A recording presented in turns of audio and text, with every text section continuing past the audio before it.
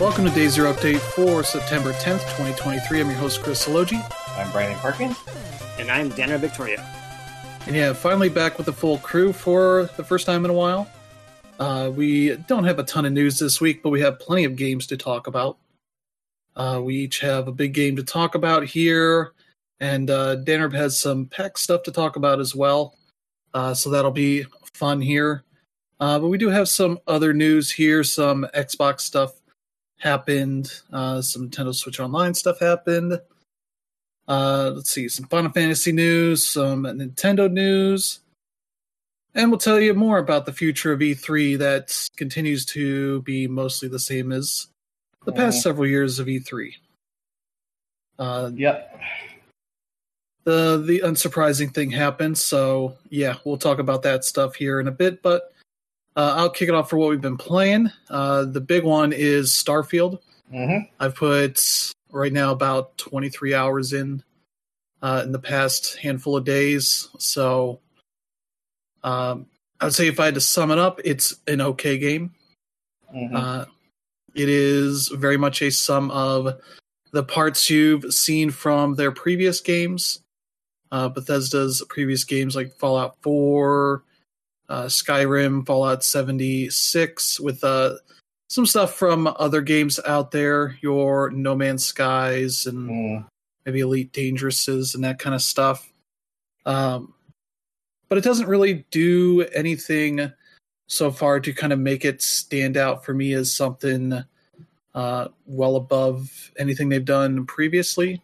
The way the game starts, it doesn't have the super slow intro that a lot of their games have had.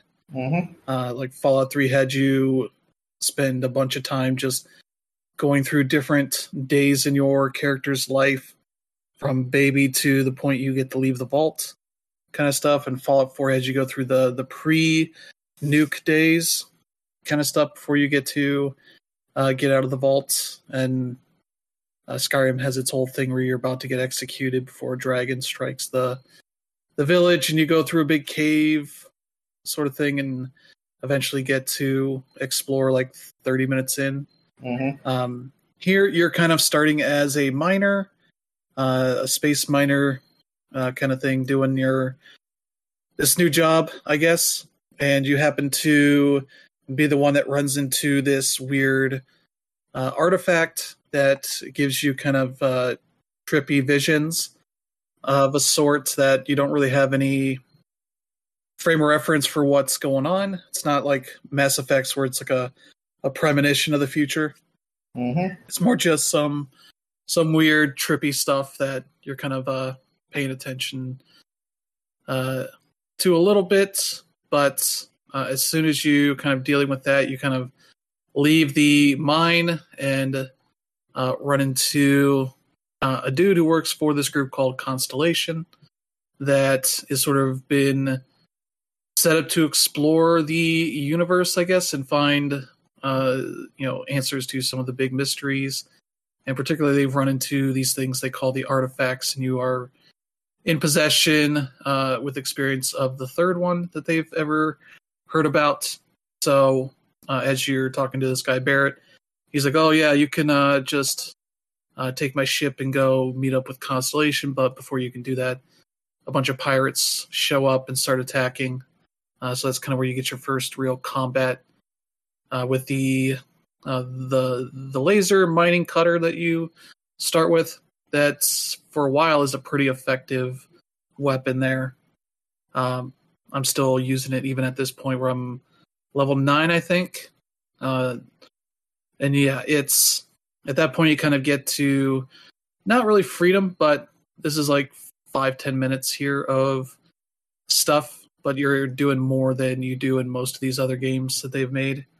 So that's a nice bonus, especially in the amount of stuff you can pick up and sort of hold initially, with over encumbrance still being a thing, but at least initially they have a lot of the junk at small weights so that you can kind of carry a lot more of it. And I assume you just don't have so much access to the heavy stuff for a while. So yeah, after you deal with that, you're kind of flying to another place to deal with the pirate problem, because they have been attacking the ship that you've gotten from this guy constantly. And so, you're going through your first kind of open area to go explore another planet. And it's a big rocky place. Like, a lot of the planets I've been running into are mostly big rocky places, not too much of a different look to them. Some you get to have more grass than others, but there's not been a ton of variety in that stuff so far. But I've also been to like 4 or 5 planets so far, so that's been that. But yeah, you deal with the pirates, which I just used my persuasion skills to talk them from wanting to pursue the ship again. And did that, so that was a fun time. But yeah, the big things here is still lots of crap to pick up. Initially, it's kind of hard to sort through it and figure out like what is the stuff that is valuable or important. And even though you're kind of getting a little bit of information with the scanner that you have, which kind of acts as like a means for doing a little bit of like the No Man's Sky kind of scanning stuff of plants and animals and that kind of stuff.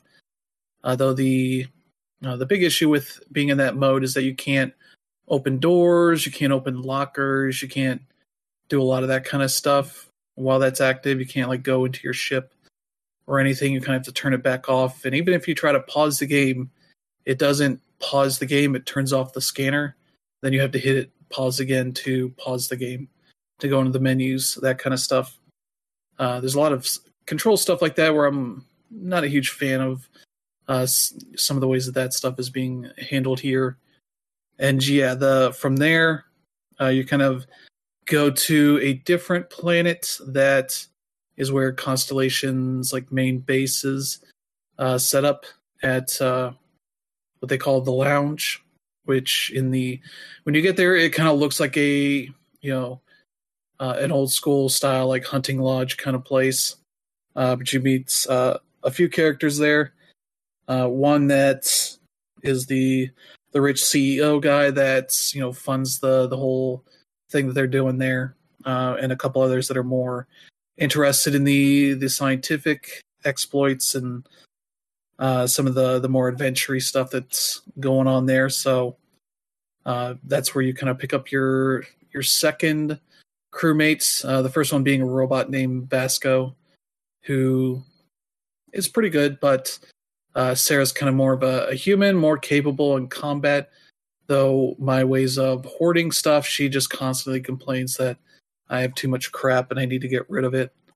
That kind of stuff got very old, to the point when I could kind of freely choose my crewmates and such. I assigned her to the ship to stay on there.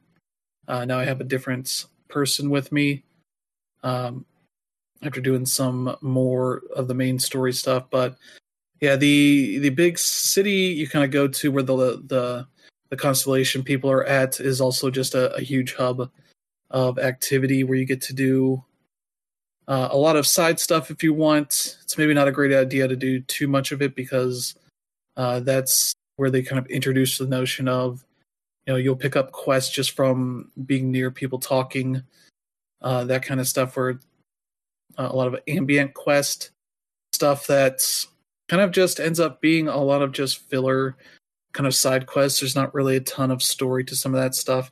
They literally throw it into a section in the missions called activities that are all these like little quick side things that you can do. Anything of real note gets added to its own section of mission stuff. So that's kind of how you can tell where the important stuff is, especially if you're talking to people that are named. That's where you're likely to get any sort of story stuff to that. So yeah, that stuff is there. I've been kind of dipping with some of the side stuff because I had some that are just like, oh, there's a thing at where the the first Apollo mission landed on the moon, kind of thing, which I think is just a snow globe that you pick up. There's one on Earth. Since this is set far in the future, the Earth has been largely uninhabitable, as it's kind of just no atmosphere. It's just kind of, turned into a big giant desert kind of thing. There's there's a memorial in London, and it's just a snow globe. So it's a little bit kind of just like, oh, okay, I guess that's okay. Yeah. But yeah, now I'm at the point with the main missions with Constellation where I am dealing with some extra people now. We're kind of fleshing out things a little bit as they're looking for more artifacts, that kind of stuff, and trying to find out more answers. I did run into some contraband, which is sort of items that you don't want to have on you when you are visiting sort of places that are policed by the UC, the United Colonies. But I had to, because I tried to drop it and realized I was still sitting in the cockpit seat, so it fell somewhere in there where I could not reach. And so I had zero way of getting it. So I ended up going back because I needed to, and I was like, all right, whatever. I'll probably get a fine or something and deal with it.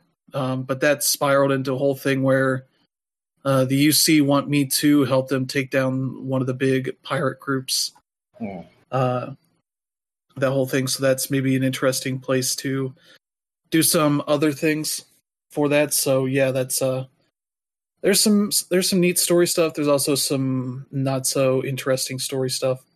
I ran into a guy who was an art collector of sorts who asked me to go pick up some artwork for him. And you could tell that, it's, pirated material, something like that. It's not on the level. And you kind of bring that up to him. He's like, so what? Who cares? And then just gives you money. Tells you to mind your own business. And it's like, oh. Yeah. You didn't really have any opportunities to be like, this isn't really how I would like to do things. And also, you can't just take it to the police or something. Say hey, this guy's trafficking artwork or whatever. But yeah, there's not a ton of variety in that way of having alternate ways of ending missions, at least as far as I've seen. But yeah, there's that. The flight stuff it just so far seems to be largely a fast travel system. It does not feel like, in No Man's Sky where you're kind of just staying in one system for a while and traveling between the planets. That takes some time, mostly just a few minutes maybe to fly there, but you can also cancel out of it and be like, oh, I'm going to go over here instead, that kind of thing. Here you're kind of just setting up fast travel points, that kind of stuff. You can even set that up while you're on the planet's surface to just warp over without even having to run back to your ship. But if you're over encumbered, you definitely can't do that. You have to run all the way back to your ship to do any of that. So, and yeah, inventory management has been a big part of it so far because I am, when you're doing combat, the enemies usually drop a weapon plus some gear and some other stuff with them. And so you kind of acquire a ton of weapons up front. Especially, I have a number of, they have the Diablo loot system kind of to it, where there's, rating or tiered rankings for this stuff. So I have a lot of blues and purples and I think even a yellow somewhere for something. I forget what. So kind of sorting through all that can kind of be annoying, especially when you're trying to have something to cover. Generally in Fallout games, I try to have a weapon, my best weapon for each ammo type. So I'm not, running a bunch of things that are using the same one and then running out of ammo quickly. Though it helps when I've been using mostly my cutter that just has infinite ammo as long as you don't let it run out of its juice and have to wait for it to recharge for a little bit. So that kind of stuff. The combat has been pretty decent so far, though your AI companion is kind of the person that will get aggroed pretty quickly over that stuff. I was on an abandoned like space station that a bunch of pirates were swarming all over, and that's when I had Sarah, who is the woman that complains about me hoarding stuff, but she's just constantly running around, jumping over barriers and all that kind of stuff, dealing with pirates and shooting them and all that, and then complaining that she's getting shot when she's standing at the top of stairs where they can easily shoot her, that kind of stuff. The AI companions like Fallout 4 have very stupid AI. Even if I'm just trying to, open up lockers and such, I've had them just literally walk up and stand in front of the locker, either while I'm trying to open it or while I'm trying to see if there's anything of note inside of it, and just a lot of that kind of stupid stuff, or they'll just walk right in front of me as I'm trying to do things, all that kind of stuff that makes me really wish it had like a Mass Effect style, like, go stand here and wait for my command, that kind of stuff, being able to park them somewhere. You can kind of tell them to just wait, but I don't really want to have it be like that kind of thing. I want them to be sort of smart with me being able to put them behind certain cover, that kind of stuff. But they don't have anything like that here. The flight stuff, you don't have to worry about fuel ever. You just have like a max amount of fuel that limits how far you can go. Yeah. Between different systems and that kind of stuff. But like, I've been in the ship they give you at the beginning of the game, and I've not had any issues ever, really, other than the contraband things when you go to certain systems, certain planets. You'd be like, oh, they're going to scan your ship, so you might want to deal with this contraband, which I think at a certain point you can get cargo compartments that are shielded so they can't scan them. So you can keep your contraband that way if you want to do more piratey stuff. But when I set up my character, I set them up as like a xenobiologist, which is all the classes are literally just, they have these 3 perks that you start with 1 point in. And so that one was laser weapons. I think the scanner, you have a point in that, and a point in, I think, oxygen, which oxygen is your stamina here. It's not like what the Borderlands game on the moon, where that was sort of your just survival thing. Though you can just sort of run out your oxygen, and then you have a red CO2 meter that starts filling up. It's the same meter, so it just empties one way, and then red starts filling up the other way. And once you fill that up, then you start taking damage if you keep running around. If you're encumbered, while you're moving at full speed, you will run out your oxygen. But if you are just moving slowly around, you'll refill it. It's not really too bad of a system. It's not like Skyrim or Fallout 4 where we had to move slowly the entire time. They kind of have more of a range of movement there for that stuff, so that's nice. Though if you're on mouse and keyboard, that's not possible because it doesn't have that range. You just have movements, and you hold down the shift key to run, and so there's not really a in between kind of thing there. But yeah, it's a lot of that kind of stuff. There's a lot of little annoying things, a lot of things that they've done in previous games that aren't all that much improved. And like the big thing, like in Fallout 4, all your trash was worth something because it was generally tied to at least one type of material you could use in crafting. And here, that's not really a thing. You have to look for specific resources, and much like No Man's Sky, it's tied to a lot of elements stuff. So that's, if you're exploring on the planet, you get to find little pockets of things you can mine out. That kind of stuff. Though, the scanning stuff for the surveying is more annoying than No Man's Sky, where No Man's Sky, you just scan one type of a thing, and all of them are scanned for that type. Here you have to do for each plant type and animal type, 8 of them. So the plants are especially annoying because you're not sure where they're all at. You just see kind of, a light blue or a light green kind of look over these plants, and can't see them easily through other plants. So if you're on a particularly like forested planets. That can be a bit annoying to go through all that. Enemies, you have to kill them to scan them. As far as I've seen, that might just be a case of ones that are aggroed easily, but I don't know. I haven't run into too many creatures that aren't aggroed easily. There aren't many like peaceful creatures like No Man's Sky would have, where most of them are peaceful. It's just certain ones that would just be assholes that you would shoot or just stay away from if you can. And so, yeah, the surveying stuff is kind of just annoying. It's not something that really is too rewarding, but yeah, a lot of the perks, you can pick the first perk in any of them, and after that, you have to do some activity X amount of times to unlock the ability to get the level 2 version of that perk. So I did that initially for the increased amount of cargo you could hold on yourself. So that was necessary, and that required me to have, when I had at least 75% full on my carrying capacity, I had to sprint for like X amount of distance.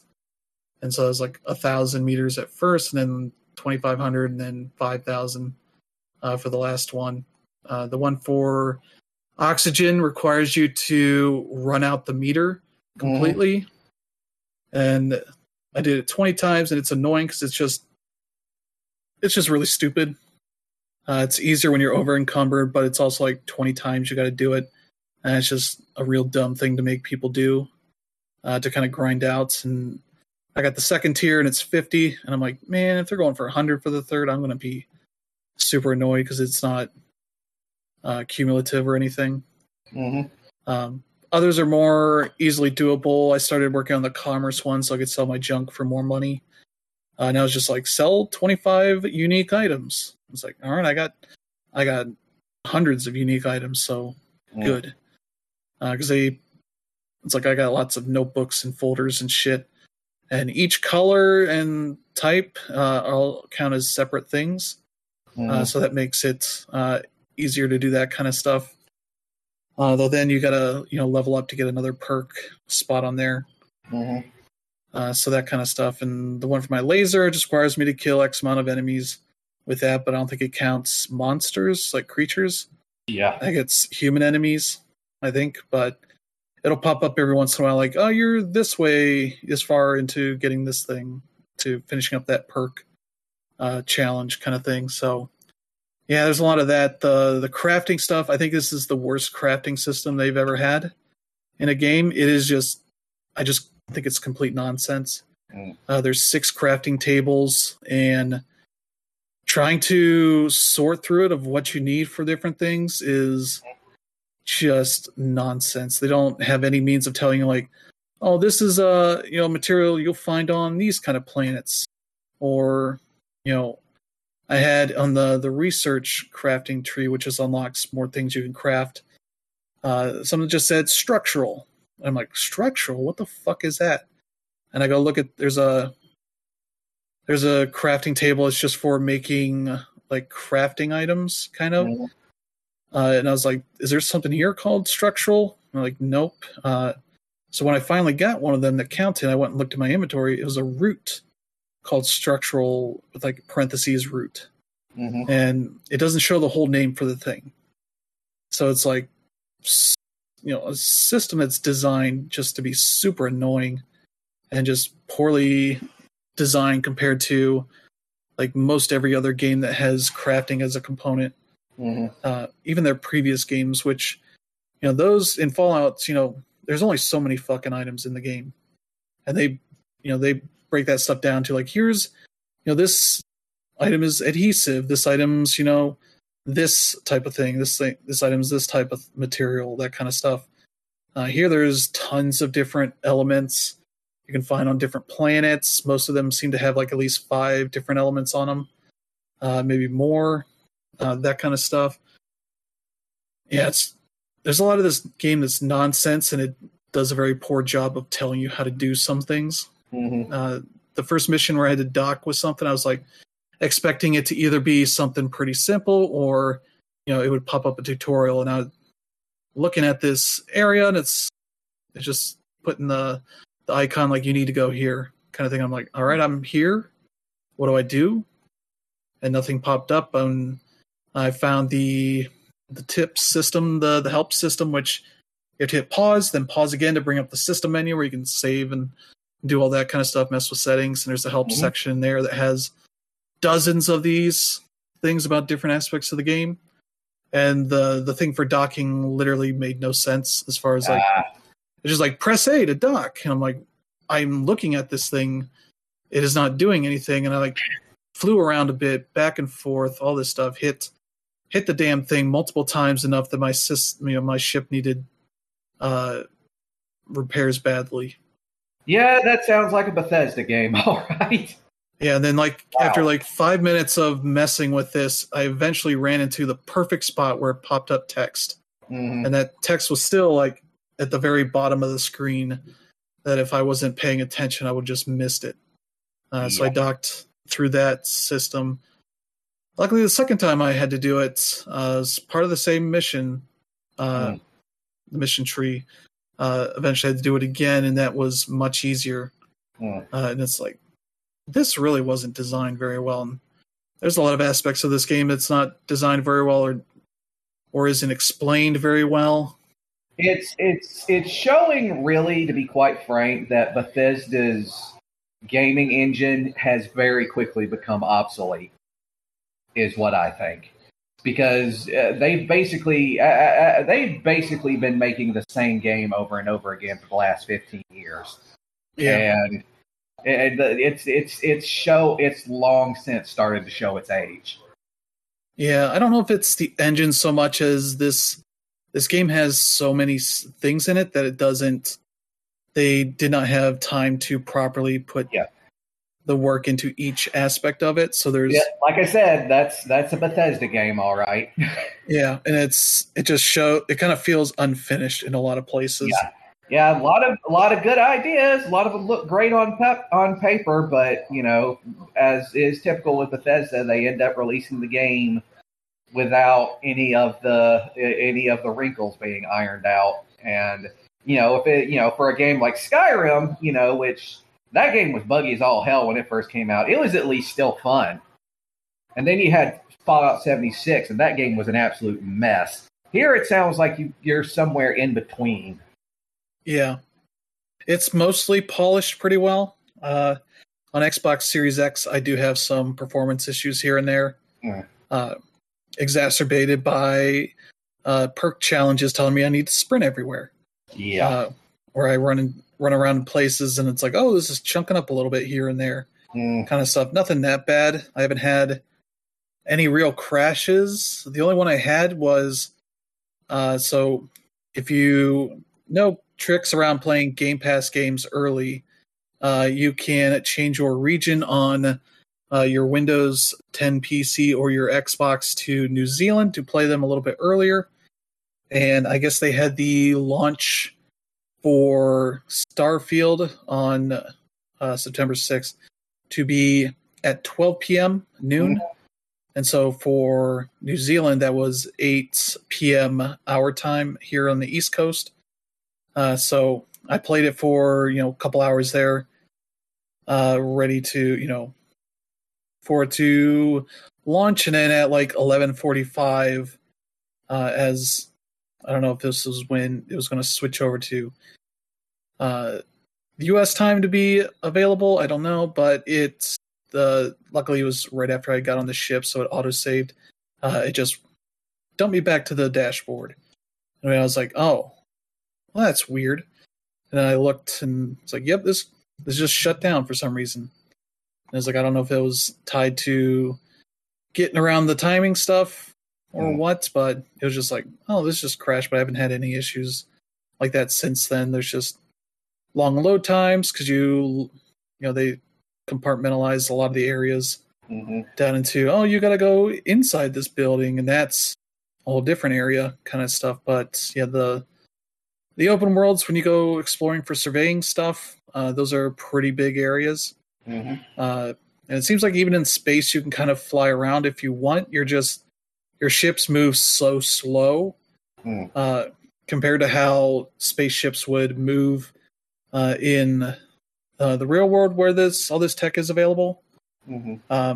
Like I read that Alana Pierce was trying to try that stuff out, and she ended up kind of leaving it on while she went to bed to see like how things went. It took like 7 hours to fly from Earth to Pluto, but then when she got to Pluto, I don't know if it lets you land on Pluto, but I think she was like driving or flying around it, and it took like 5 hours to do that. In a way where it's like, it seems like the speed of this stuff is not designed, because I think also when she got to Pluto, like the textures are all fucked up because it wasn't designed to actually fly that in as much real time as you could in the game. It's designed around you just selecting your course, and saying like, oh, I'm going to go here to where this mission is at, and then just flying there and, doing a quick, 10, 20 second load time, whatever it is, and getting there and doing their thing. It doesn't expect you to actually fly there. So that's kind of the thing where it's like, yeah, you can see where like they have put their focus on versus what No Man's Sky does, which is like lets you, fly. You actually fly around the planet to go to other places on there where things are at, that kind of stuff. And you can actually take off and fly through the atmosphere out into space. And sometimes if you have, expensive stuff on board, pirates will scan your ship and be like, all right, we're going to take you out and get your treasure, that kind of thing. Here, there's not as much of that, but I also haven't been doing as much flying as I could. I'm trying to just do more exploration and some main mission stuff now, as that's starting to get more interesting. And yeah, it's a solid game. It's just not like a hugely surprising or amazing game in any way for me so far. It just feels like, hey, what if we took some of the cool stuff from Fallout 4, put it in, a big space sci-fi story thing with a huge scale to it, but not really scope everything to work well in that kind of system. It's a whole thing where it's like, yeah, there's some pretty cool stuff in here, and there's other things where it's like, oh, this is kind of worse than Fallout 4, or this is worse than how it works in Fallout 76, or this is how, this is about the same as it was in Skyrim. That kind of stuff. Like the visual style is not all that amazing. It's the same kind of the way that people look in the Fallout games. They're not dirty because they're not in the wasteland or anything. So there's no need for people to do clean faces mods for this game. Though I've seen people doing mods to put like celebrities' faces in the games, make that easier to do for that kind of stuff. So yeah, it's pretty decent for what it's doing. I don't know if it's ever going to get to where I would like it to be. And I don't know if that's necessarily something the game has to do, because there's a lot of things people want this game to do, a lot of different things. So I just think they need to do things to make like the crafting impenetrable, because right now it's not penetrable. It's just a mess. In the Constellation area they're building, they have a basement floor that literally has all the crafting tables, and me jumping back and forth trying to figure like, okay, is this something I can make over here? Like, no, okay, I don't know what the fuck this item is, kind of thing. Like a lot of that kind of stuff where it's like, is there a good wiki guide out there? Maybe, I don't know, but it's the sort of thing that would save a lot of this stuff. But yeah, Starfield's out. It has a lot of stuff that can occupy your time. It's a decent time waster, but yeah, I don't know how much more time I'm going to put into it, really. Unless, because nothing has really hooked me so far other than just the desire to hoard things and sell it. I've run two people out of money selling stuff to them. One is a kiosk for the Trade Authority group, so that's a weird thing to be at. So yeah, that's Starfield. Not really much more to say about it.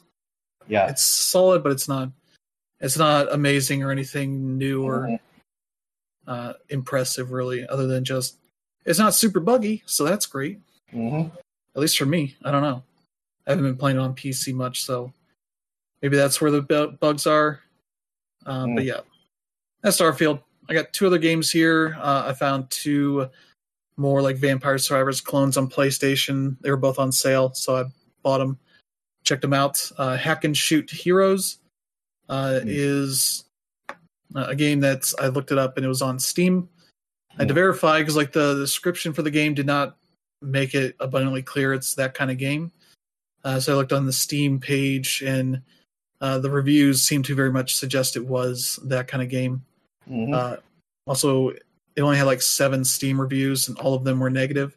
So I was like, okay, this game seems to be trash. So that's more interesting. So I'll see what that is. It was like $2, so it wasn't that big of a deal for the price. But that game, yeah, not great. It's very limited in what it's doing.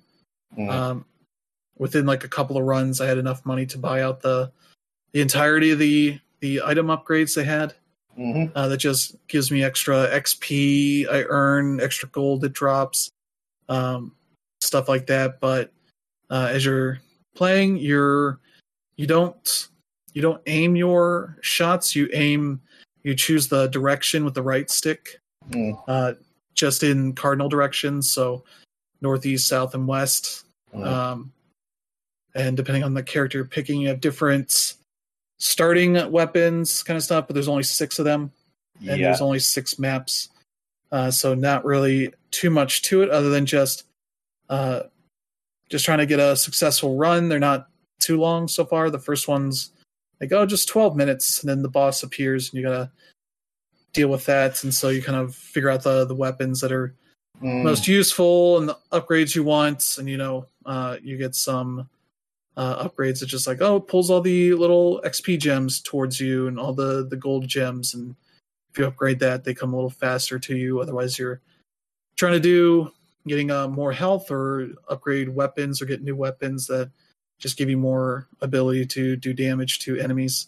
The second map is very annoying because it's like a graveyard. And there's like 2 open areas you can run around, but if you get forced into, there's like 4 paths on the cardinal directions that you cannot get out of, at least at a certain point when you have swarms of enemies coming at you.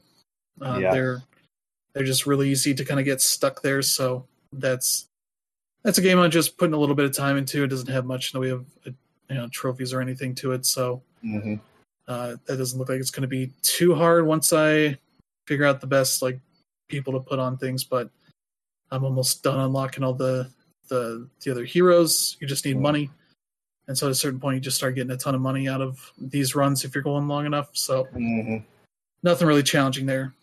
Spirit Hunters Infinite Horde is the more interesting game. This might be the best of the ones that are on PlayStation right now. Might be up there with Remedium Sentinels, but it is a game that does a lot of the stuff you would expect out of this kind of game. The thing it does different is chests you can find around the place, and there's different kinds of chests. There's like just some mining spots. You find chests around on occasion. You also find, once you unlock them, pet cages that you go to, and you just basically hang around in a big circle area that shows up. And as you're doing that, you're basically just need to survive the few seconds it takes to open it up as enemies are coming at you. If you run out, you just have to restart it again. So nothing really too challenging, but a lot of those just shoot out money and gems that you use for the post-game stuff or health or anything like that. But the pets are sort of adding new abilities to you. So like, you get extended range for pulling in, the stuff around you, or you get faster, or do this, some of these other things. But the other stuff just gives you all the things that you need. And so, you can choose the gold to go to the shops that pop up on occasion to buy, health if you need to refill it, or buy some of the gems that you use for the post-game stuff kind of thing. And you're just surviving until the boss shows up, and the boss, unlike Vampire Survivors, the boss locks you in a specific area, enclosed area. Enemies will still come and attack you, but not in as much of amounts that you get before that. But you just try and take out the boss, and I haven't had too much trouble after it took me like a couple runs to get upgraded enough I could do that and figure out all that stuff. So yeah, nothing too unique there, but the big thing that sets it apart, instead of Vampire Survivors, like here's a list of stats that you can put money into, and as you do that, they get more expensive kind of thing. This has a tech tree, a huge tech tree that has all the characters you can unlock and maps you can unlock and modes and other, hardcore modes and all that kind of stuff, as well as other abilities and usually a handful of upgrades for those abilities as well. And some of those require you to kill certain amounts of enemies of certain kinds, that kind of stuff. And yeah, that's where all the grinding goes into, because there's 2 currencies that go into that. And so that's one of the things you'll probably want to buy in the shop. So yeah, that one's pretty neat, but yeah, that's about all there is really. Those are pretty good, but fairly cheap. The Spirit Hunters is normally $10. It's on sale for $7 right now, so that's been a pretty good time. But yeah, that's been pretty much it for me. So Brandon, what have you been doing? Baldur's Gate 3 all day, every day, basically. That I'm just going to go ahead and say it right now. Unless something drastic happens in the next couple of months, game of the year, 100% at the very top of my list for me. I'm not even finished with Act 1 yet, and this game has already completely won me over. I'm getting very close to the end of Act 1, don't get me wrong, but yeah, so me and Chris talked about this the other day when we were doing Let's Weekend, and basically he's gotten to the part where he's dealing with the goblins, and he's trying to find the druid guy, Galen. No, not Galen. That's not his name. Halsin. Yeah.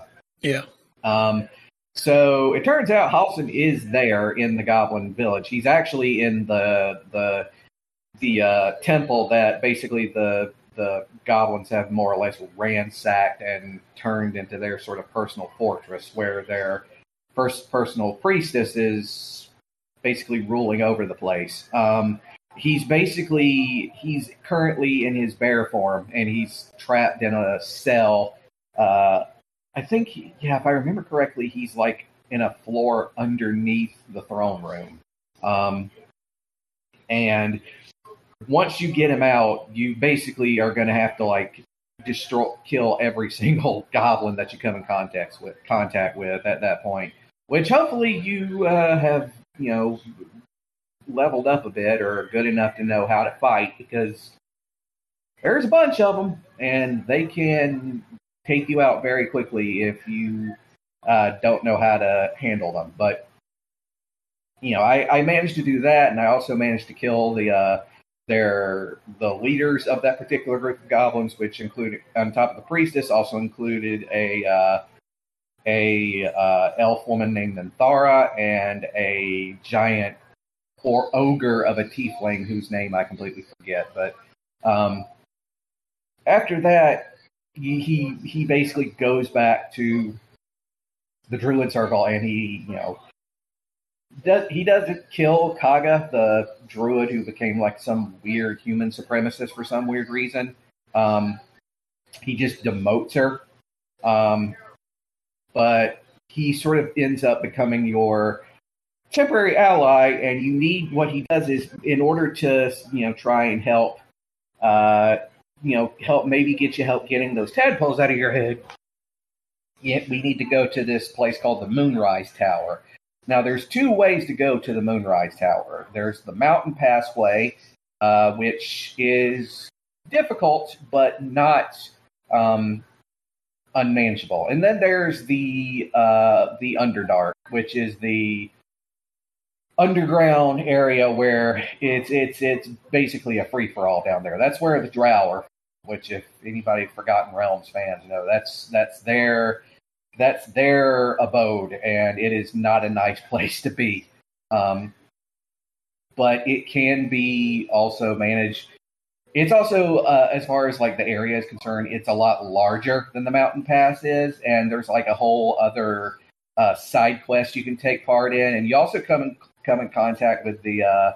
There aren't really any like major drow that you come in contact with down there, but you do run into one or two. Mostly the major like bad guys you're going to come in contact with are the dark dwarves, which are called the Durgar, or Grey Dwarves, as they're sometimes called. And they have like set up like this trafficking operation underneath that you have to break up. My suggestion is that if you want to, you should do both basically, because once you get to far enough into the mountain pass that you can actually enter the area where the Moonrise Tower is, you can then go back and then start doing the Underdark, and you'll hopefully have enough experience that it'll make that particular area easier to deal with. But and the thing is about the mountain pass, one of the things that one of your companions, Lae'zel, the Githyanki woman, who keeps talking about wanting to get a creche, which is like a Githyanki term for like a platoon of Githyanki soldiers, because they have like a thing that can supposedly get rid of the tadpoles. She actually finds out where they are. They are actually in an old temple that was infested with members of the Absolute cult, and they basically killed all the monks and sort of commandeered the place for themselves. And I won't spoil that whole area, but they have like an inquisitor there, and things go bad very fast. But basically what happens is once you get into like the actual area where the Moonrise Tower is, you very quickly find out that the whole area is basically cursed by some sort of thing. It doesn't really tell you outright, but there's a curse there that may or may not have been started by some sort of like occult ritual or whatever, by the owner of Moonrise Tower. But basically, you have to always have a torch or like a moonlight lantern on you at all times, because if you don't, then the shadows that are inhabited that place will basically either infect you with the shadow curse, which basically kills you or has you kill others, or you will be, basically attacked by wraiths. And the wraiths, they're not particularly strong, but they do come out of nowhere, and they can like constantly spawn. And eventually what happens is you have to make your way, you end up coming into contact with a group called the Harpers, which in the Forgotten Realms of Baldur's Gate lore, that's like a sort of like semi-secret society / paramilitary that responsible for sort of keeping all the supernatural stuff around Baldur's Gate in check, which kind of explains how, like, for a world that seems to be constantly, at risk of being destroyed several times over by no end of several different types of supernatural forces, it somehow people still are able to go on with their lives. But you end up going to this place called the Last Light Inn, which is basically a haven from the Shadow Curse, because they've got this cleric who's using her magic to sort of create a shield around it. And it's here that you'll wind up meeting a woman named Jaheira, who is an elf woman who is from the original Baldur's Gate games, the first two. And she's like one of the handful of characters from the Baldur's Gate series that you'll come in contact with. I won't spoil it from where he goes there, but ultimately what ends up, once you make your way to Moonrise Tower, you find out that basically the guy who is the owner of Moonrise Tower has essentially, he basically created some sort of pact with some sort of evil deity in the family mausoleum, wherein he has basically put the entirety of his realm under this shadow curse, and he's basically immortal. So, yeah, and he's thrown his lot in with the cult of the Absolute. which is, where I left off. But yeah, great game, amazing game. Absolutely insist on people playing it. It's a great game. 5 out of 5. Yeah, that's what I've been playing. So, Dan Red, what about you? Yeah, thanks. It's been a while since I've been on the show, so and off a bit. Last week I was at PAX, and I'll talk about that in a little bit. But the main thing that I've been playing was Sea of Stars. I've had that game since about 2 weeks before the game came out last week. And I absolutely love that game. So I know you guys, Chris talked about Sea of Stars a few times over the last couple of weeks. And the game is something that I really, really enjoyed. I think I gave it a 4 or 4.5 on Smashpad. Totally awesome. And yeah, it's from the same developers and publishers as The Messenger. But as far as its similarities, aside from sharing the same universe, that's pretty much about it there. There were a few songs that were shared, but aside from that, I didn't notice anything else. And everything from the writing to the story to the battle system, just to the way it plays overall, were things that I came away super impressed by. I think what really made it different was the fact that it just feels newer than a lot of games that try to emulate what happened in the SNES days. Like, for example, if you see cliffs, they were pretty much inaccessible. And for example, I'm going to use Pokemon as an example. You can't climb in that game, but you can jump over small ledges. And in Sea of Stars, you can climb them. You can jump and things like that. So, there were a lot of times in that game where I felt lost, but all I had to do was interact with the environment, and all of a sudden, oh, okay, here I was. And then you could swim as well. So, these are all things that, are otherwise breaking the rules in a 32-bit RPG, but in Sea of Stars, it's more than welcome. And then we come to the battle system, where the battle system it's fully turn-based, but it also shares some features that are akin to games like Paper Mario or even Octopath Traveler. I compare it to Paper Mario because even though it's turn-based, there are some action moves you can do to make your attacks more effective. Like with the female main character, she has the moon meringue, where she can just hit a moon attack at a character. It'll come back, hit it again with the A button, and then so on and so forth. So you could do nearly limitless damage there. And yeah, they're all based on time button presses. And then there's also the strategy where you'll see all the weaknesses from your enemies, and if you're able to attack every single one of their weaknesses, then you can cancel out their turn. So you can go ahead and hit them with a sword, hit them with a hammer, hit them with the moon, hit them with the sun, or basically any element, and that way you can cancel out their special abilities. And if you fail to do that, they'll use their special ability, and then you have to use your best timing defense to go ahead and stop it from happening. At the same time, when one of your party characters dies, they can come back within a certain amount of turns, depending on how many dizzying stars they have over their heads. So you have to play a game with yourself to decide whether you want to revive them right away, and all of that stuff really matters, and it really makes the combat more stressful as a result. And when I say stressful, I don't mean that as a bad thing. I mean it's just another thing. Kudos to the team there, and yeah, everything from the music. It was just a really, really impressive package. The 30 hours that the game lasted was quite the sweet spot for me. So if you're into RPGs at all, Sea of Stars is definitely. Aside from that, as I mentioned, I went to PAX, played quite a few games there. I had the whole 4-day badge. It was my first time there. I should also note that it's also my 4th time in Seattle. So just being able to go to a convention there was really a different vibe, because aside from that, I've only been to E3, Comic-Con, and GDC. And I wouldn't really compare any of those to PAX. The closest thing I would compare to PAX is probably EVO, except that obviously EVO is primarily geared towards fighting games, whereas PAX is just a full-on gaming celebration. It's also worth noting that happening at the same time was Nintendo Live, but to get into Nintendo Live, you had to win a raffle through the Nintendo website, and I did not, even try. I mean, I've tried for a few raffles, but it didn't work out.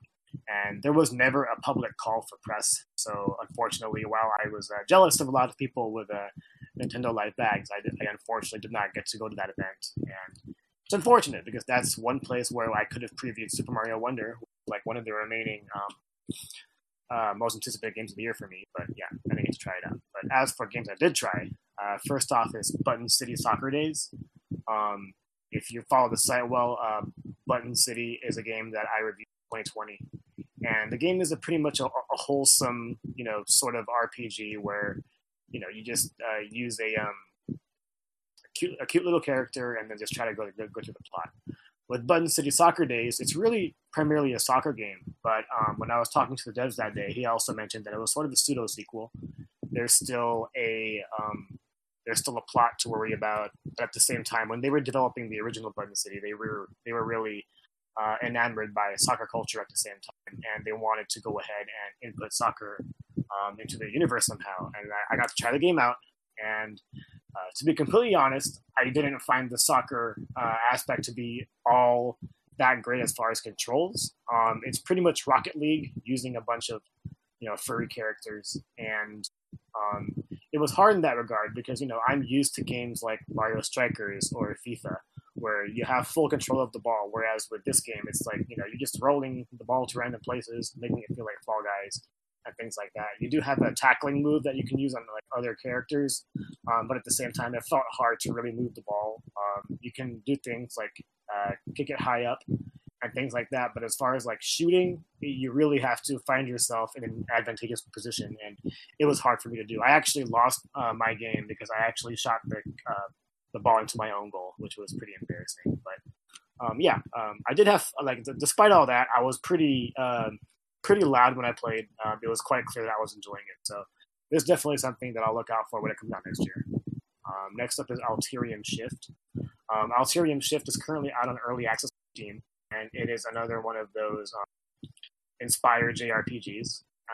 And if you take a look at the graphics, it's pretty much reminiscent of what you see on the Super Nintendo with a little bit of hardware there. Except I didn't really do much when it played. I just did these side quests where I had to return some chickens back to their coop and things like that. But yeah, the art style, I came away impressed. I'm not sure if the story is going to be something that'll keep me in because it seemed pretty basic, but it's definitely something you want to look out for because the art style is pretty nice, and I think that it'll be worth looking at because of that. Next up, I played Long Gone Days. Long Gone Days is another indie JRPG styled RPG, except with this one, it's really about like the spoils of war. When I first started the demo, it actually begins in first person, where you have to like shoot some enemies at a base, and you're a sniper. So it kind of felt like Metal Gear in that regard. But then after that, you go into turn-based battles, and you can do things like shoot people in the legs, shoot them in the arms, shoot them in the head. And obviously, like, the head will do the most damage and things like that. So I don't know where this story is going, but so far you do use like one main character who like just joined the military, and you want to see what you do from there. But so far as like just the actual gameplay goes, I came away really impressed, and that's something I'm definitely going to wish list. Next up is RZ, the Jewel of Theramore. This one is being published by Limited Run Games. And this one was janky, but I think it was janky on purpose. If you watch like any trailer of the game, it looks like basically something out of the CDI. And, we had a discussion about the CDI a few months ago, and basically nothing we said was good. This game is very similar in regards to that. And basically it's a action side-scroller. The reason why I found it pretty janky was because it didn't seem like there was much polish as to like both the platforming and the traversal. Sometimes I'd be running on things that I didn't even see like I'd be able to interact with them, but just that was the way things went. I got up to a boss where I had to just pretty much just lay as many attacks without getting hit more than twice. And it was pretty difficult, but I managed to do it. I don't know if this is something that I'm going to keep my radar on, but like the jank was funny enough, and like the CDI visuals were definitely nostalgic. Yeah.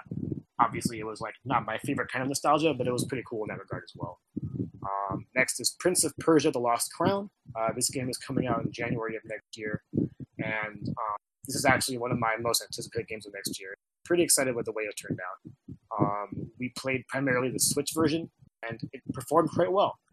If you haven't seen any of the previews for Prince of Persia: The Lost Crown, it's basically a side-scroller along the lines of a Metroidvania, and basically all of the combat is very Prince of Persia. You have your swords, you have your spells here and there, but for the most part, you're hacking, finding ways to traverse the area.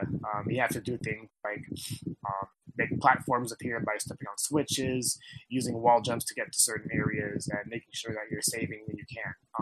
There was a point where I did die, and I chose not to interact with the statue, so I ended up losing 5 minutes, and we only played a 15-minute demo. So yeah, obviously when I was done, I was hoping to play more, but demos end, and that build as far as the Switch goes was very good. So I look forward to playing that game in the future. And then the last game I'm going to talk about is Yakuza: The Man Who Wrote His Name. This game was announced a few months ago, but it hasn't been confirmed for a physical release. This game pretty much takes place in between Yakuza 6 and 7. If you remember Yakuza 7, which is actually Yakuza Like a Dragon, the main character is Ichiban Kasuga, whereas with this one, we're back to Kiryu. And basically it's supposed to bridge the gap between what happens between 6 and 7, because, spoilers, Kiryu is in Yakuza 7. I'm not going to tell you what he does. Not that it really matters, because if you've never played up to that point, you wouldn't know what he does anyway. But it's pretty cool seeing what happens here. You enter a luxury cruise liner, and you end up in sort of this cool neon Japanese Macau Vegas kind of place. And you have the option of going to a casino, going to a nightclub, or just going to a fighting arena. And I just really went into the fighting arena, and the fighting was pretty much your typical Yakuza. And now these days, Kiryu is actually a secret agent, so he has a bunch of cool secret agent moves at his disposal. He can do things like slide into enemies and use a fake lasso to throw people around. It was a whole lot of fun. It was really messy. That's definitely a game to look forward to in the future. I am playing one more game, but I can't talk about it until next week, so wait till then. But yeah, that's about it. All right, so let's get to some news. First up here, we got a Game Pass lineup for the next week or two. And much like it has been of late, not really a ton on here. There's available now, Starfield, as I mentioned. That's on PC and Xbox Game Pass. For that, so you can check that out. I think there's one free DLC. It just gives you an extra skin for certain items. So you can check that out.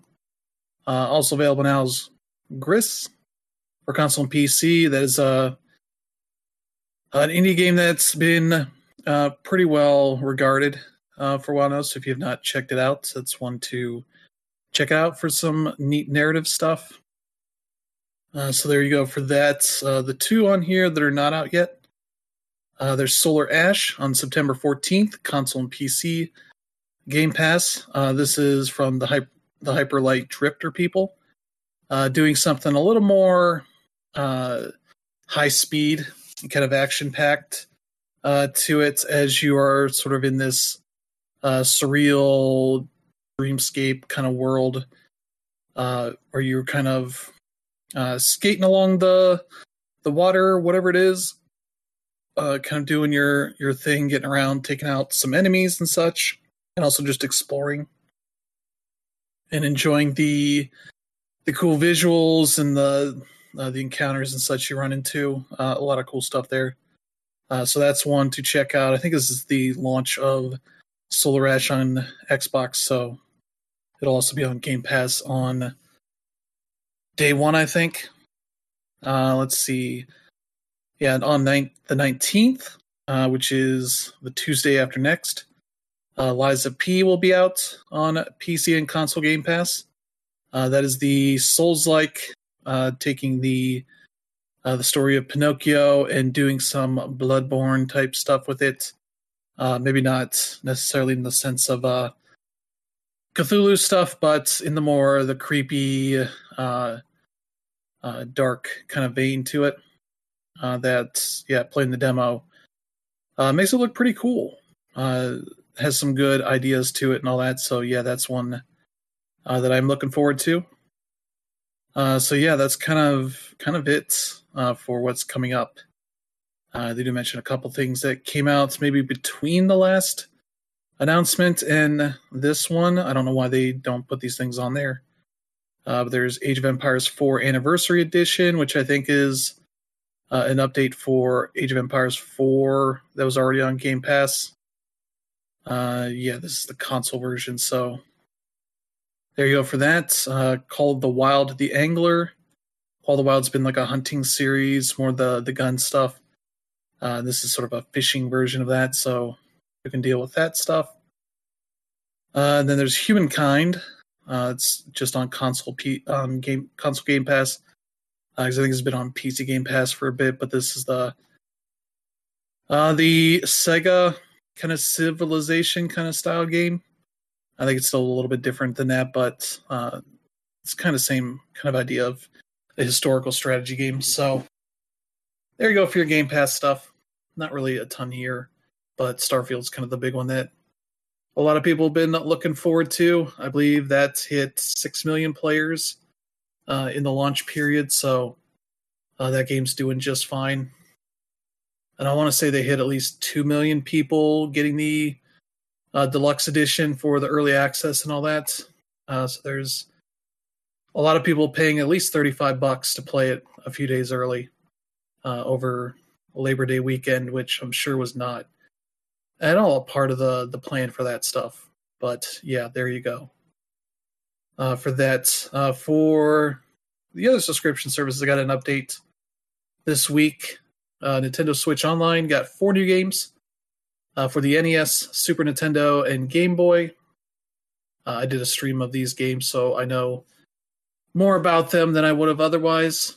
Let's see. For the NES, there is Downtown Neketsu March Super Awesome Field Day. It is a Kunio-kun game based around the idea of like the school sports day kind of anime trope of a big like festival of classes competing against each other in sports and all that kind of stuff. That's a game that's already been available on the Switch as part of the I think the Double Dragon and Kunio-kun bundle release that has all the Kunio-kun games from I think the NES era arcade NES stuff, as well as the Double Dragon stuff, and that's on there in English, I believe. So it's more playable, whereas here it's this is the Japanese only release. So your ability to understand what's going on and all that's a bit of a challenge. So that's a thing that kind of made that for me just be kind of an impenetrable mess, especially the way it controls. So that's one maybe I don't recommend checking out as much if you can get access to that big bundle collection they put out. The other one for the NES is also a Japanese-only game, Joy Mech Fight, which is a fighting game where you are initially controlling a robot from a nice robot-making man who is trying to take down the 8 bad robots from the bad robot-making man. You might notice that is similar to what the plots of Mega Man games tend to be, and that is kind of seems to be the inspiration. But instead of it being an action platformer, it is a fighting game. And the characters look pretty cool. They are kind of if Rayman was a robot, so you don't see limbs, but you see feet, torso, head, and hands for these different robots, and they have some a good variety of designs and the way that these different robots control. But it's not super hard, and especially with the save states and rewind stuff, you can kind of get through that without too much trouble once you start getting the controls down. But it's an NES game, so there's not too much there of difference because it's like it's one button for kicks, one button for punches, and you can use the D-pad to do down and up kicks. Up generally jumps, down does some sort of kick or something like that, or punch kind of thing. For the main character, he kind of puts a hand down and kicks his 2 feet in the air for like a high kick kind of thing. So there's some fun there messing around with that. You kind of go through, I think, 3 rounds of having to beat the enemy robots, and they kind of get a little trickier with each round. So there you go for that. That one's actually pretty neat. For the Super Nintendo, they have Kirby Star Stacker, a game that also is a Japanese-only release. We got the Game Boy version, but they went like 97, ported it back to the Super Famicom, and then that never came back over because Nintendo was done with the Super Nintendo at that point. It was like 97, 98 for that. But yeah, it's a puzzle game, a little bit of Puyo Puyo style of thing, though you don't have to make a match of 4 like creatures. It has all the like buddy creatures that Kirby had on some of the Super Nintendo games. The big bird, the fish, the other ones. That there's the star blocks, and you're basically just trying to get at least 2 blocks next to each other of the same creature, and any amount of other blocks between them helps out. I assume gives you more points to it. And this was sort of the puzzle game where I got into a good rhythm and just wasn't able to die because especially the blocks reaching the top of the screen didn't seem to end it for some reason. So I don't know how you die in that. So, but yeah, that was a pretty well done puzzle game. So that's one you can check out. And then for the Game Boy, there is Quest for Camelot. This is based on an animated movie, and it's a game that people I've seen say it's a terrible game, but with the rewind and the save state stuff, you can actually make it a more manageable game. Yeah, it's a terrible game, basically. Frankly, terrible movie. Yeah, it's a Zelda clone, but yeah, with some adventure game elements, as you had to. You don't start with the sword or anything. You go talk to a guy who's like, "Oh, you need to find my chickens," and then tells you his brother's down below, south on the map. And so you go find the chickens, and he gives you a sword, and you go talk to the sword guy, and he's like, "Oh, you got to go kill all the guys, the knights that are around here," and then he'll tell you more. And I lost track of a couple of guys because it's pretty easy to get kind of lost of where everything's at. This is a game that to save, you have to map the save to one of the face buttons, and then you have to have at least 50 gems to save. You have to spend currency to save. But with this version, you don't need to do that bullshit, 'cause you can just save state. And as well as rewind, that kind of stuff. The combat's not very good, but if you can get them to back you up against a wall, you get better because you are kind of better able to keep the attack rhythm going and just take them out more easily. But yeah, you have like a certain amount of hearts, and as you lose them, beating enemies they have a chance of dropping them, that kind of stuff. So it's not too hard once you kind of figure out all of what you're doing. It's just it kind of has some very maze-like things, and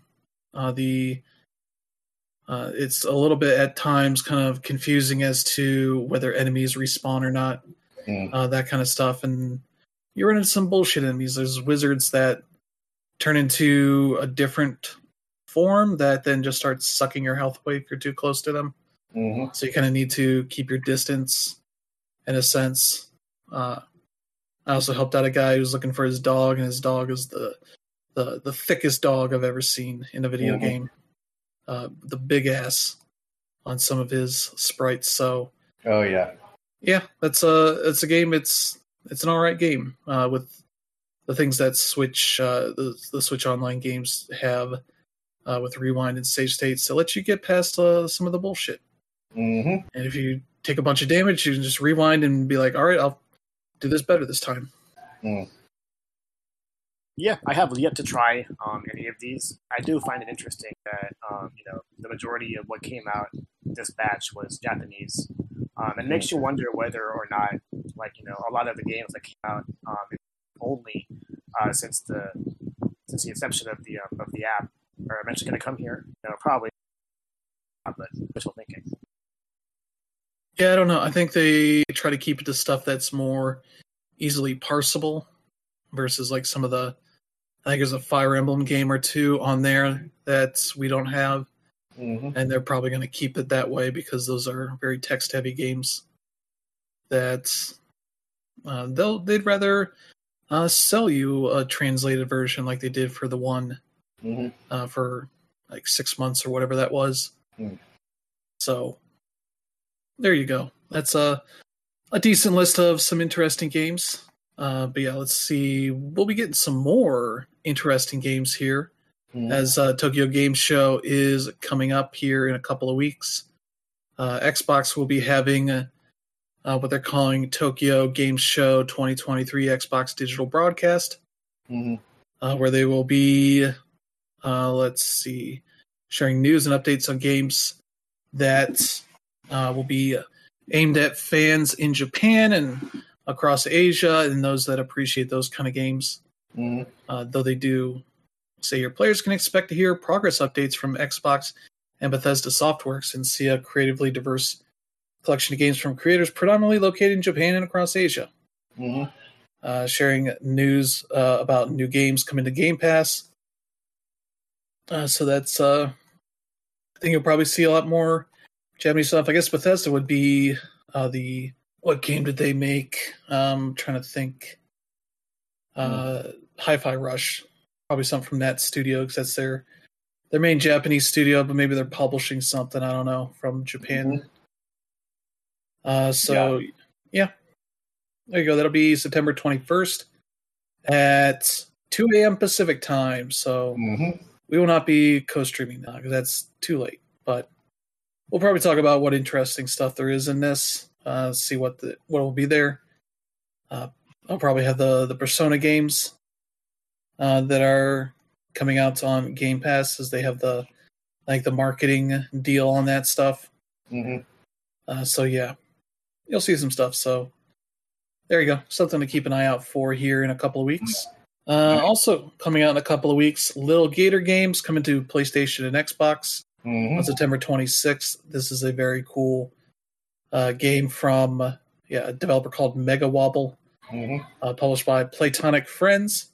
This is kind of an open world action platforming thing, but based around your little gator dude's imagination of playing, in a Legend of Zelda style game, role playing, that kind of thing, as he turns the playground and all the areas around that into something that could be, a new adventure for Link, but primarily using his imagination with a lot of like craft stuff to create, kind of sign versions of Zelda enemies, that kind of stuff. So it's a fun, chill, relaxing kind of game with a lot of cool exploration stuff and all that. So yeah, that's one I definitely recommend. I enjoyed my time with the PC version there. So that's one to keep an eye on, September 26th. So yeah, there you go on that. And that's it for dates. But we do have a new TMNT game that's in the works. The Mutant Mayhem movie did very well. Yep. And it seems like they have done a deal to get a new game. With Outright Games making this, they make a lot of licensed stuff. They're not as bad as, I think, Game Mill's the other one that does that kind of stuff. But they're, probably not going to be amazing, but be pretty decent. But this is sort of a game that takes place months after the events of the movie. They'll feature the same kind of unique visual style that the movie has. But yeah, they'll be taking on a new mutant menace in New York City and kind of doing all that kind of stuff. So yeah, that looks neat. No time frame for it, but it'll be coming to consoles and PC sometime next year. So yeah, that's cool to see. Well, I mean, just real quick, I really enjoyed TMNT Mutant Mayhem, and yeah, like I don't know how a game would turn out, especially if it ends up being made by like the Game Mill folks or whoever it may be. And I have played bad TMNT games before, but for the most part, I'd still be excited. Yeah, so that'll be cool. Let's see, we got some Final Fantasy news. We got a new sales update on Final Fantasy Pixel Remaster series. Mm-hmm. They have topped 3 million. They were at 2 million in May, so they've sold about 1 million copies since then. Mm-hmm. That's pretty good news. With the Pixel remasters of Final Fantasy 1 through 6. I don't know how they tabulate these numbers since you can buy them all separately or in a bundle with all 6, but they've sold some combination of those things to add up to another 1 million. Mm-hmm. So there's some pretty good appetite for those games on all the platforms except for, not Xbox yet. Maybe that'll be on the TGS show for Xbox. The other Final Fantasy news is that the Final Fantasy 16 game will be getting 2 DLC expansions. They had talked about how they didn't have any planned for the initial game's launch or anything. But it seems like it's done well enough that they have greenlighted them doing 2 expansions for some point, probably by next year, I'm guessing at this point. As Yoshida said here, allow me to take this opportunity to officially announce that development on a PC version is currently underway. I'll be able to give you more information on both the upcoming DLC and the PC version before the end of the year, so please stay tuned. So they'll probably have that PC version out by the end of the year, or a date at least, I guess. Maybe something to show off for that DLC. That seems like a thing that would probably be at the Game Awards, from what we tend to see out of that. So, yeah, PC version's been something people have been hoping to see, but they've been very timid about talking about it at all. Just some slight references that it'll be happening. So yeah, now he's officially confirming that it's in the works. So yeah, probably out sometime later this year. So there you go. Some more Final Fantasy 16 coming for that. So yeah, there you go. And yeah, speaking of DLC, people have been wondering when The Legend of Zelda Tears of the Kingdom will be getting DLC, and their producer here is saying, Eiji Aonuma has said there will be no DLC for the game. So this in Famitsu magazine in Japan. We have no plans to release additional content this time, but that is because we feel like we have done all we can do to create play in that world. Yeah. This time, the reason we decided to make a sequel to the previous game in the first place is because we thought it would be worth experiencing new ways to play in Hyrule. So that's reasons why we may return to the same world, whether it's a sequel or new work. I think it will be a completely new way to play, so I hope you will look forward to it.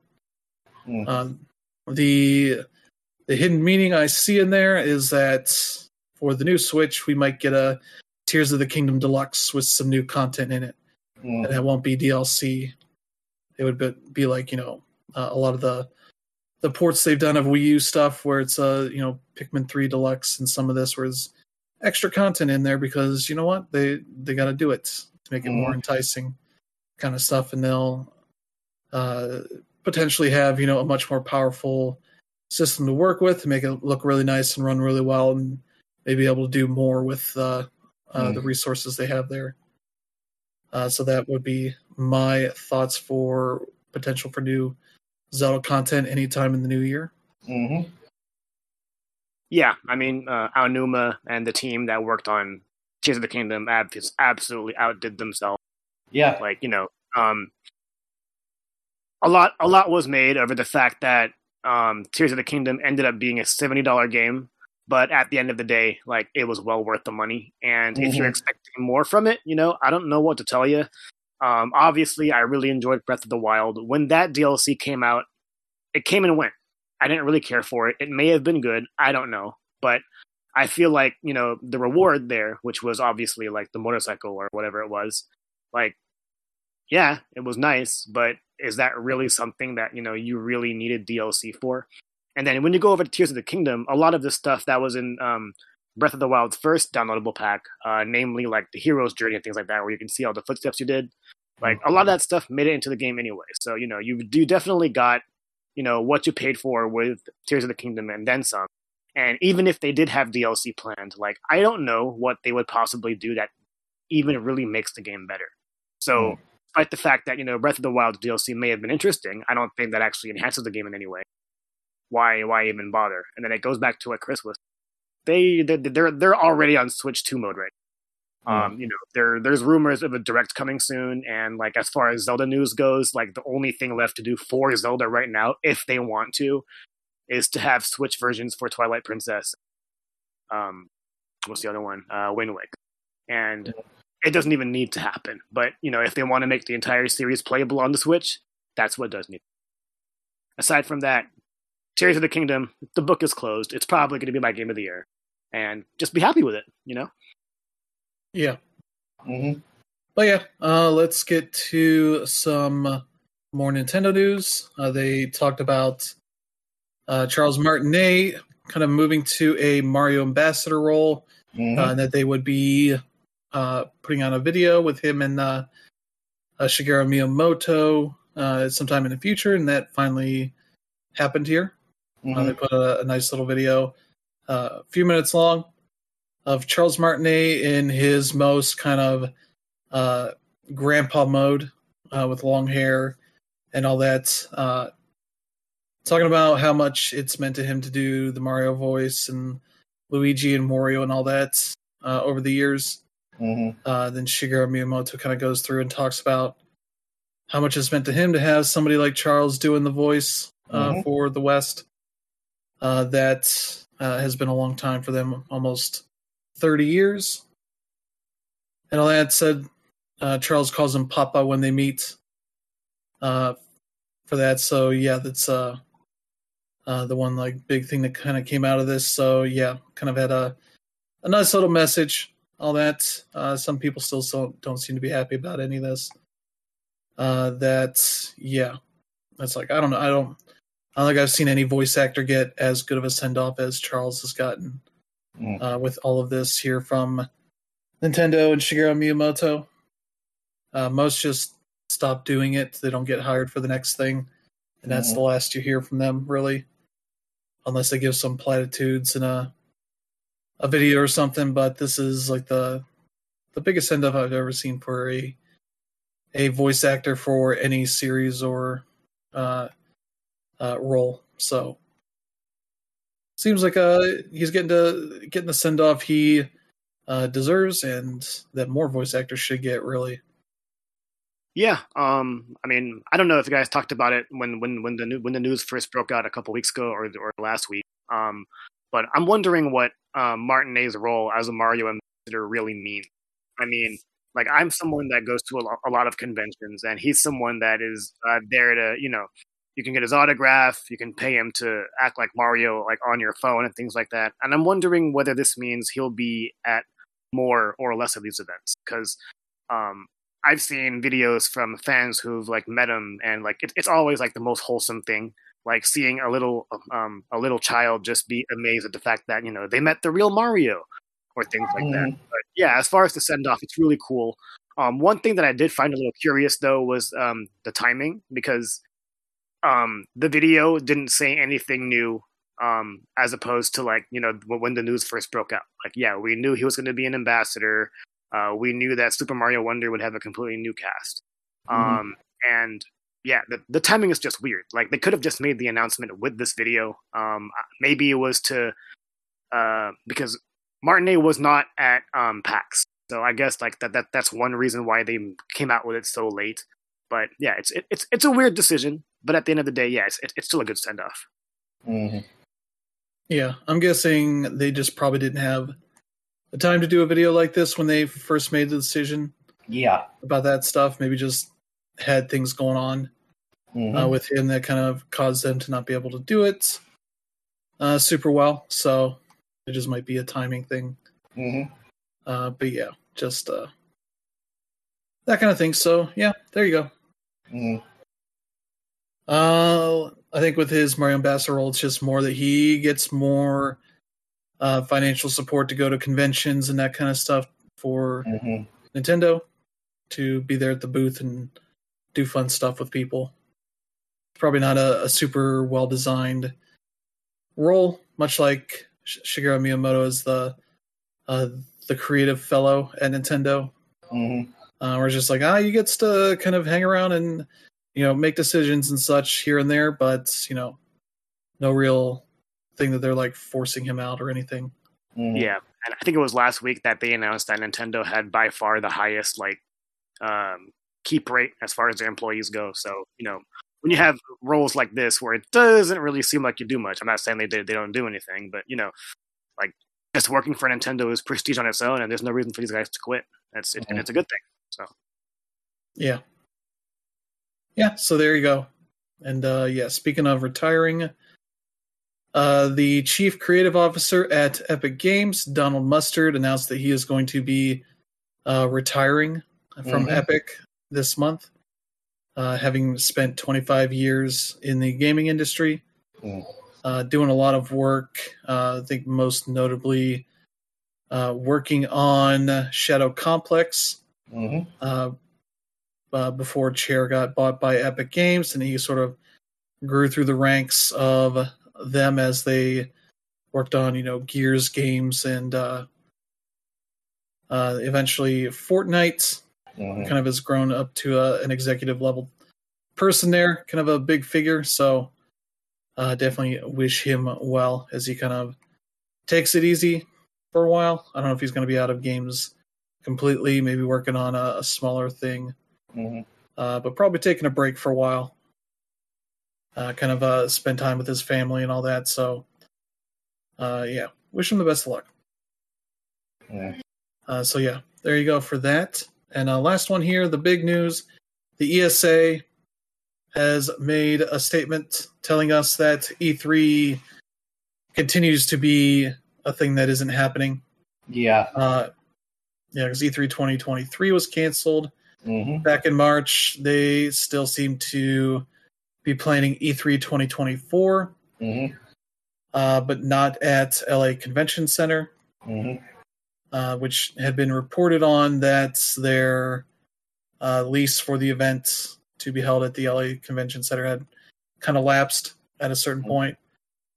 So they're still planning on that, but then announced that the ESA and ReedPop have come to a mutual decision to part ways on working on future E3 events. So that's a big deal because ReedPop are the people running PAX and some of the Comic-Con stuff and all that. So they couldn't get E3, to actually happen, even with the short notice they probably had for E3 2023. It seems like there's just a difference of opinion there, probably between the two groups over what maybe next year's show should be. But it seems like ESA is going back to the board, working on their own. And they're looking to completely reinvent the show, at least for the 2025 iteration, if that happens. As they say here, we appreciate ReedPop's partnership over the past 14 months and support their ongoing efforts to bring industry and fans together through their various events. While the reach of E3 remains unmatched in our industry, we are continuing to explore how we can evolve it to best serve the video game industry and are evaluating every aspect of the event from format to location. We are committed to our role as a convener for the industry and look forward to sharing news about E3 in the coming months. I don't get any idea that they have any clue what 2024 is going to be or any sort of future thing. It just seems like they're like, we're going to do something different. And who knows, we might figure that out one day. And then we'll hold E3. Yeah, it's a big blow, especially just coming off PAX. And now that I know what PAX is capable of in 2023, it's, E3 needs some sort of win, and they're not getting it anytime soon. And I don't know how long this company can continue to exist. They don't have anybody's trust, especially after like giving away all of our contact information, especially after losing Jeff Keighley as a partner, especially after losing Reed Pop as a partner after just a year when nothing even happened. It's just dead. There's nothing they can do. I don't see a way out of this at all. Especially with 2024 already pretty much being canceled. So it's rough. Yeah. They're just gonna have a pop-up thing in a parking lot somewhere and be like, it's E3. We got Hollow Knight Hollow Knight Silk Song here. That's the one game we figured out, the one that most people cared about. And that's how we're gonna bring the people here. Hollow Knight Silk Song, Mother 3, I don't know, Duke Nukem 11. I don't know what it can do. Yeah, it's a whole thing. I don't know what the ESA's plan really is, because I don't know many of the big players in the industry really want it back in the form that it was in, as a super expensive thing to do versus, having their own shows that they can air during like Summer Game Fest that do everything they want to do, showing off the games they're making, their partners are making, and that kind of stuff, and bringing the most attention directly to them. And, the ESA doesn't seem to know how to turn that into a physical event that's any better than what Jeff Keighley does with Summer Game Fest thing that they do in LA. That seems like people like that, press people. Unfortunately, there's not much of a public-facing aspect of that outside of what demos they do that they get to, get some capture footage to take with them to do their own thing at. But yeah, there's not the big public spectacle that E3 has been in the past, and it just doesn't seem like the big studios want to invest in that kind of thing anymore. Unfortunately, they like being able to participate in somebody else footing, most of the bill with, PAXs and TGS and Gamescom and that kind of stuff. And just partnering up with Jeff Keighley to give them a couple of trailers that they have and let them put it all together in a pretty good show package. So, yeah. There you go for E3. Not much to report about, same as it's been for the past few years since COVID hit. They had that 1 year where they kind of cobbled together some online stuff, but that was about as much as they could do, and that's all that we've had since the pandemic started. Yep. So yeah, there you go. That'll do it for the show this week. So yeah, thank you to Brandon and Danver for joining. Always. We'll be back next week with a new slate of news and stuff to talk about. As summer is finally ending for us. Things are a little more bearable here when dealing with the end of the hot days, at least. So, yeah, thank you all for tuning in. If you enjoy the show, if you let friends and family know, they should check it out, and select strangers that also have cool games to talk about and play. Yep. There's enough for everybody right now. So, just a bunch. Yeah. So yeah, thank you all for tuning in. I hope you have a good week ahead, and we'll see you all next time.